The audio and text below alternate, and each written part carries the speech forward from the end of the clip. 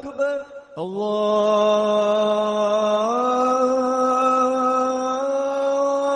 الله أكبر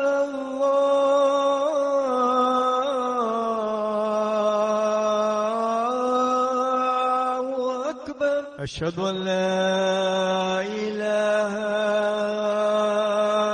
إلا الله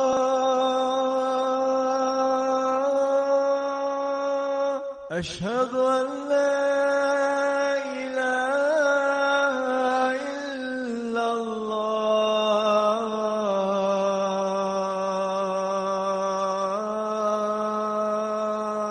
أشهد أن محمدا رسول الله أشهد أن محمدا رسول الله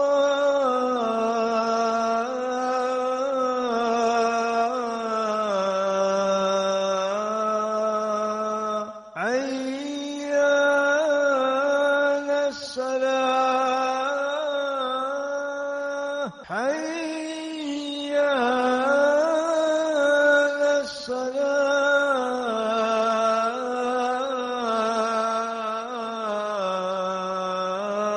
الصلاة حي على الفلاح حي على الفلاح الله أكبر الله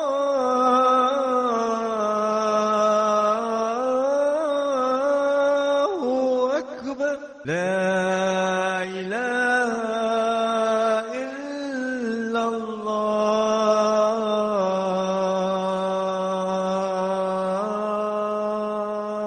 السلام عليكم ورحمة الله وبركاته.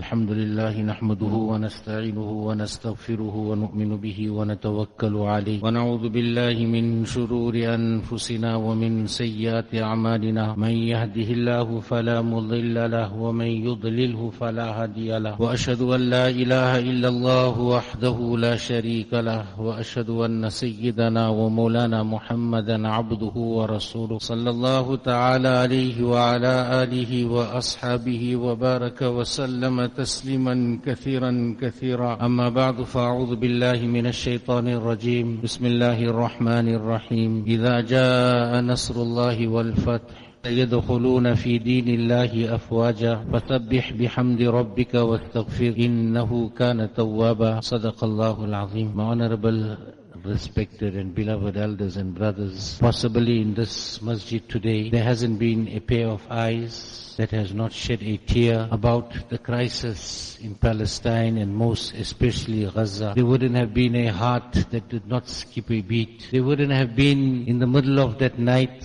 when we get up and we think of it, no heart would have not turned towards Allah Ta'ala. Every heart at that time would have been making one dua, Allah grant victory to the Mujahideen in Gaza. Remember friends, the Quran is haqq. And Allah Ta'ala says in the Quran, Nasrum min Allahi wa fathun qareeb. The help of Allah, that is the first thing we need to learn how to draw. Then wa fathun, then victory is close. Victory is so close, but possibly and probably we are in a hurry. Remember the incident of that Sahabi? Allah's Nabi sallallahu alaihi wasallam is reclining against the Kaaba and he says to Nabi sallallahu alaihi wasallam, would you not ask Allah Ta'ala to assist us? This persecution upon persecution. Take your minds back, internalize this. At the very beginning of Islam, Bilal radiallahu ta'ala anhu is being dragged on the hot sands. Some Sahaba are being whipped, others are in solitary confinement, others are being choked, some are being scoffed at. Allah's Nabi sallallahu alaihi wasallam and the Banu Hashim are boycotted. There seems to be no light at the end of the tunnel. That is what prompted the Sahabi to ask Nabi sallallahu alaihi wasallam, Ya Rasulullah, are you not going to make dua that Allah grants us victory. Nabi sallallahu alaihi wasallam said to the Sahabi, you are in a hurry. When Allah's victory comes, that victory will be complete and total, that a traveler will travel from Sana'a to Hazramaut, that's in Yemen, with total peace, without any threat to his property or to his life. And we had seen that towards the latter part of Rasulullah sallallahu alaihi wasallam's life, going into the Khilafat of the 4 Khulafai Rashidin. Friends, each one of us will agree that the lover wants to be by the beloved. If you love someone, you would want to be continuously in the company of that person. And such is the aspiration of a mujahid. Their aspiration will be that of martyrdom. As we sit in this masjid, we need to make this paradigm shift to realize and understand what is the yearning of a martyr. What is the yearning of a mujahid? Anas ibn Nadar radiyallahu ta'ala anhu, who was the uncle of the famous Sahabi Anas ibn Malik radiyallahu ta'ala anhu. Anas ibn Malik narrates that my uncle was absent from the Battle of Badr. Battle of Badr, if I may use the term, was ad hoc. Those that were ready moved. Those that were not there were not able to join. So he missed Badr.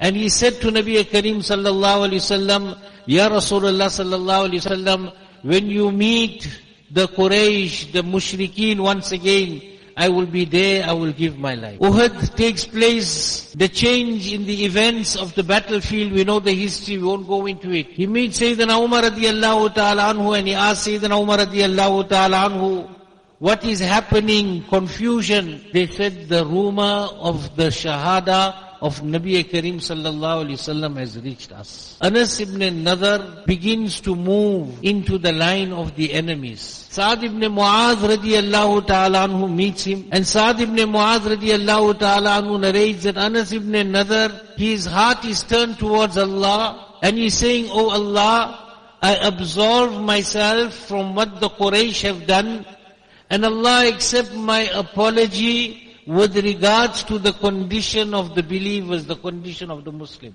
Sayyidina Sa'ad asked him, Anas, where are you going? He said, I can smell the fragrance of Jannah coming from Uhud. Brothers, he went in, he became a shaheed. 80 wounds plus were on his body, and his body was totally mutilated. No one could recognize this body.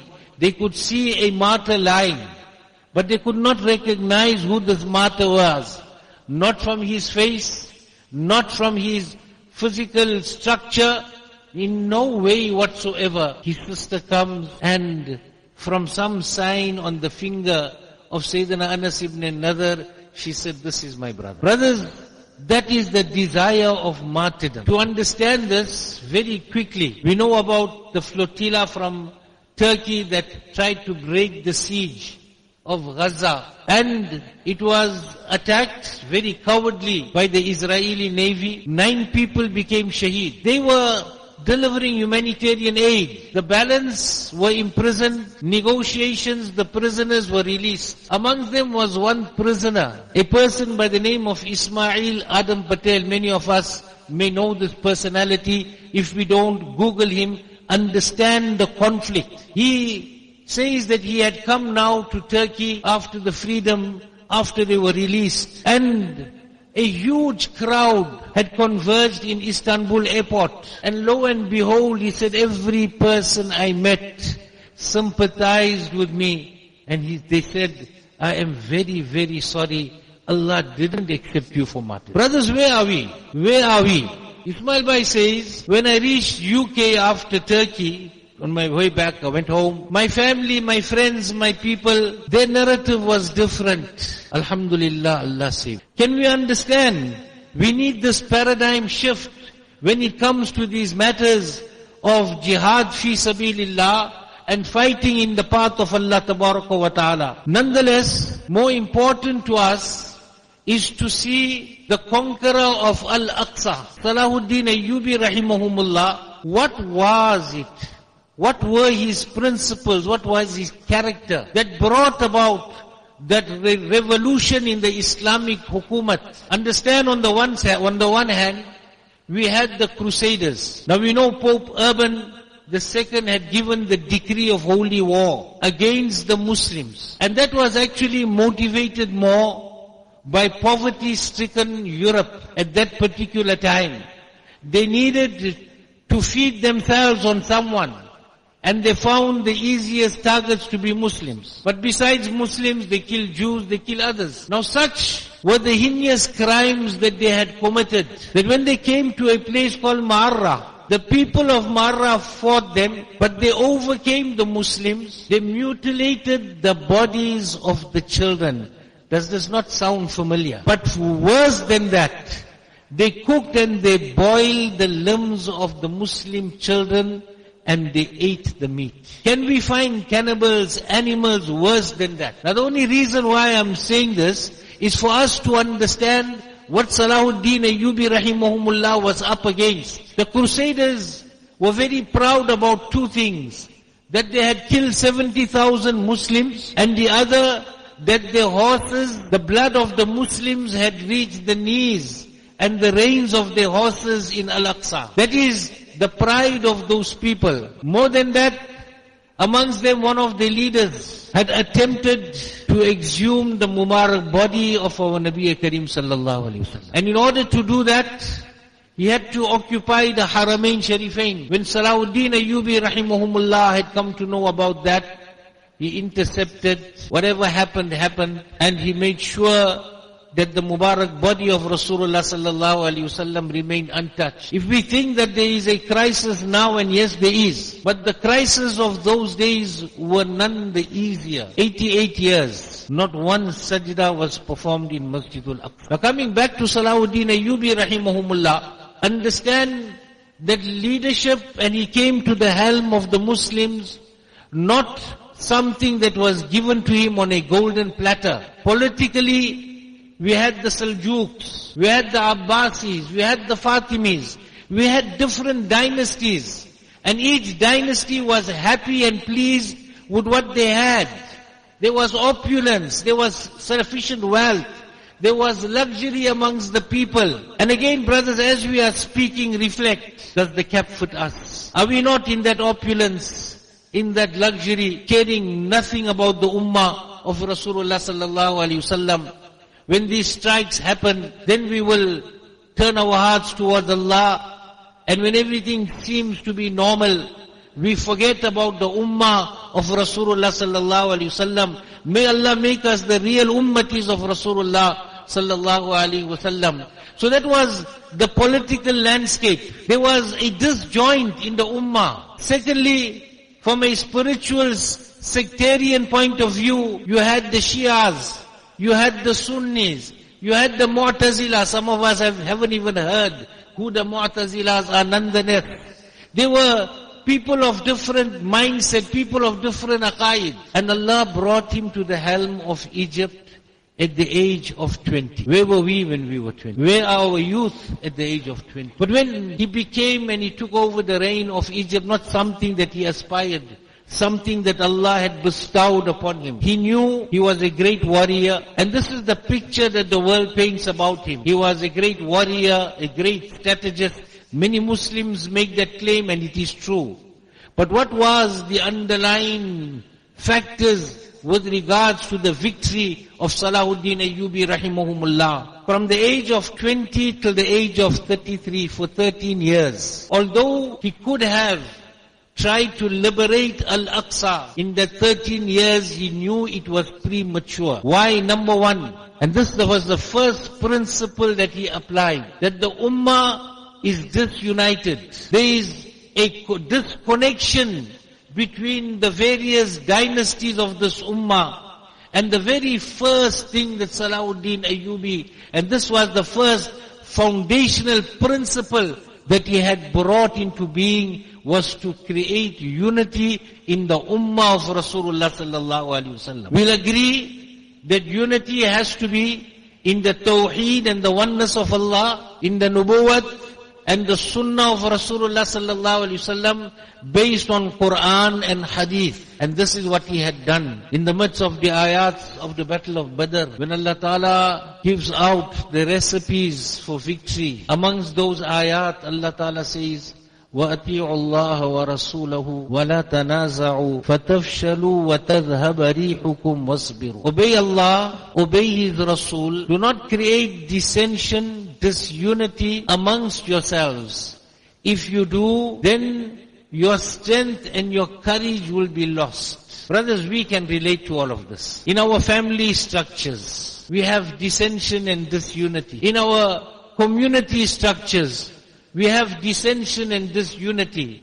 And yes, we will speak about the Middle East and the Arabs, and what we say is true. But let us look into the mirror of what we say with regards to our own lives. We need to bring that unity back home. We need to start from grassroots levels. And then we will see the difference in the ummah of Nabi Karim sallallahu alaihi wasallam. We cannot possibly change the world. We can change ourselves. Adil was a scribe of Salahuddin Ayyubi rahimahumullah. As a matter of fact, he spoke very highly of Adil. We don't have the time. Once Salahuddin Ayyubi rahimahumullah was in his tent.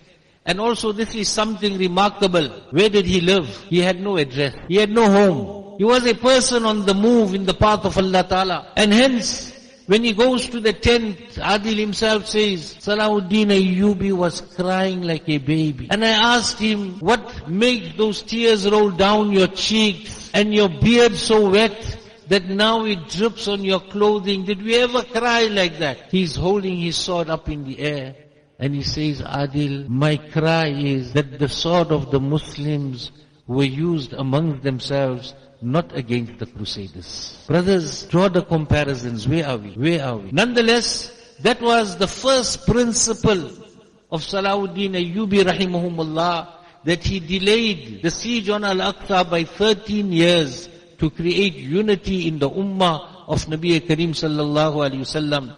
The second aspect was foundational insofar as elementary Islamic knowledge was concerned. What we will call madrasas and makatib, they called it nizamis in those days, nizamiya. When you go to Turkey also, you'll see this word nizamiya. And he began to create the awareness, and he opened and initiated these nizamiyas in every village, in every town, in every city. And paramount, the most important subject was the subject of Tawheed, the subject of the oneness of Allah, because he realized that the people have turned away from Allah. Now again, where am I? Where do my children go to? What kind of institutions do they attend? Is madrasa a priority? Albeit 2 or 2.5 hours in a day. But I find everything else more important for my child with regards to extracurricular activities, sporting activities. The number of letters asked those that are involved in the work of madrasa. The number of excuses that parents will make why the children cannot go to madrasa. Friends, there are two things that we need to do. We don't need to open any more madrasas. We need to send our children to these madrasas. And we need to create that environment of iman in our homes. We need to speak about it. So these were two fundamental principles. And of course, his love for jihad fi sabilillah, to go out in the path of Allah Ta'ala. And then the fourth principle was obviously his determination to liberate Al-Aqsa. Before the liberation of Al-Aqsa, many of those who were around him have narrated that Salahuddin Ayyubi never smiled, leave alone a laugh. And when some would pluck up the courage to ask Salahuddin Ayyubi rahimahumullah, that why do you not smile, you do not laugh? He said, how can I even smile when Al-Aqsa is not liberated? This was his day and night fikr. And hence my statement before, that when the crisis, the incursions take place, the attacks and the genocides, as an ummah, we feel it, we become emotional. And no sooner does everything become calm, we have forgotten about Al-Aqsa. Brothers, look at the history of Salahuddin Ayyubi. It is amazing that that man had not gone to the Haramain Sharifain for Hajj. His preoccupation in Al-Aqsa was such that he could not move from the region to even perform his Hajj. And of course, Allah Ta'ala took him at the time and Allah Ta'ala had taken him. So those are the four principles of Salahuddin Ayyubi rahimahumullah. if I can just speak about very quickly the personality, the characteristics of this person. Number one, that we should think about Salahuddin Ayyubi rahimahumullah as a man of Allah. A man that engaged his nights after nights in dua. Sometimes from Isha right up to Fajr, Salahuddin Ayyubi rahimahumullah will engage in dua, of course, to Allah Tabaraka wa Ta'ala. The second aspect was that he surrounded himself with ulama and learned scholars and qurra, reciters of the Quran. He had such deep love for the words of Rasulullah sallallahu alaihi wasallam that as soon as somebody will say, Qala Rasulullah sallallahu alaihi wasallam, this man will sit and with great respect listen to the words of Rasulullah sallallahu alaihi wasallam. And of course, Salahuddin Ayyubi's love for the Quran was such that in the last 3 days of his life, when he became so sick, he called the Qurra, he called the people to recite Quran around him, and he could not recite anymore. And the manner in which he left this world, the Qari is reciting Surah At-Tawbah, and he comes to the end of Surah Tawbah, لَقَدْ جَاءَكُمْ رَسُولٌ مِّنْ أَنفُسِكُمْ عَزِيزٌ عَلَيْهِ مَا عَنِتُّمْ حريص عليكم بالمؤمنين رؤوف رحيم فإن تولوا if they turn away فقل حسبي الله لا إله إلا هو لا إله إلا هو is being recited. He lifts his hands and he leaves this world in that condition. Brothers, he was at the helm of the Muslim empire. He was eligible for much of the ghanima, the spoils of war. But guess what? He did not have left, he did not leave that amount in his estate that was sufficient for his own kafan. You know, the poet says, Man tasara Salahuddin illa bi Salahuddin, wa la ya'uda Salahuddin illa bi Salahuddin. What's the meaning of Salah?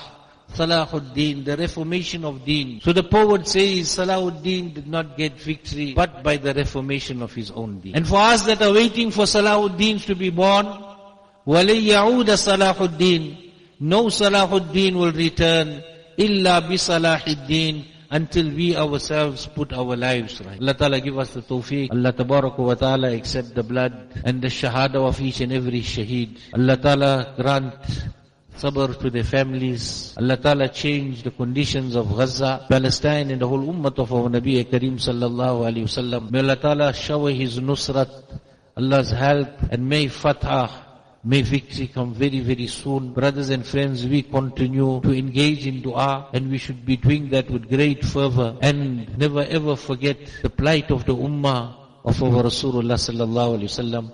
Wa akhiru da'wana alhamdulillahi rabbil alamin.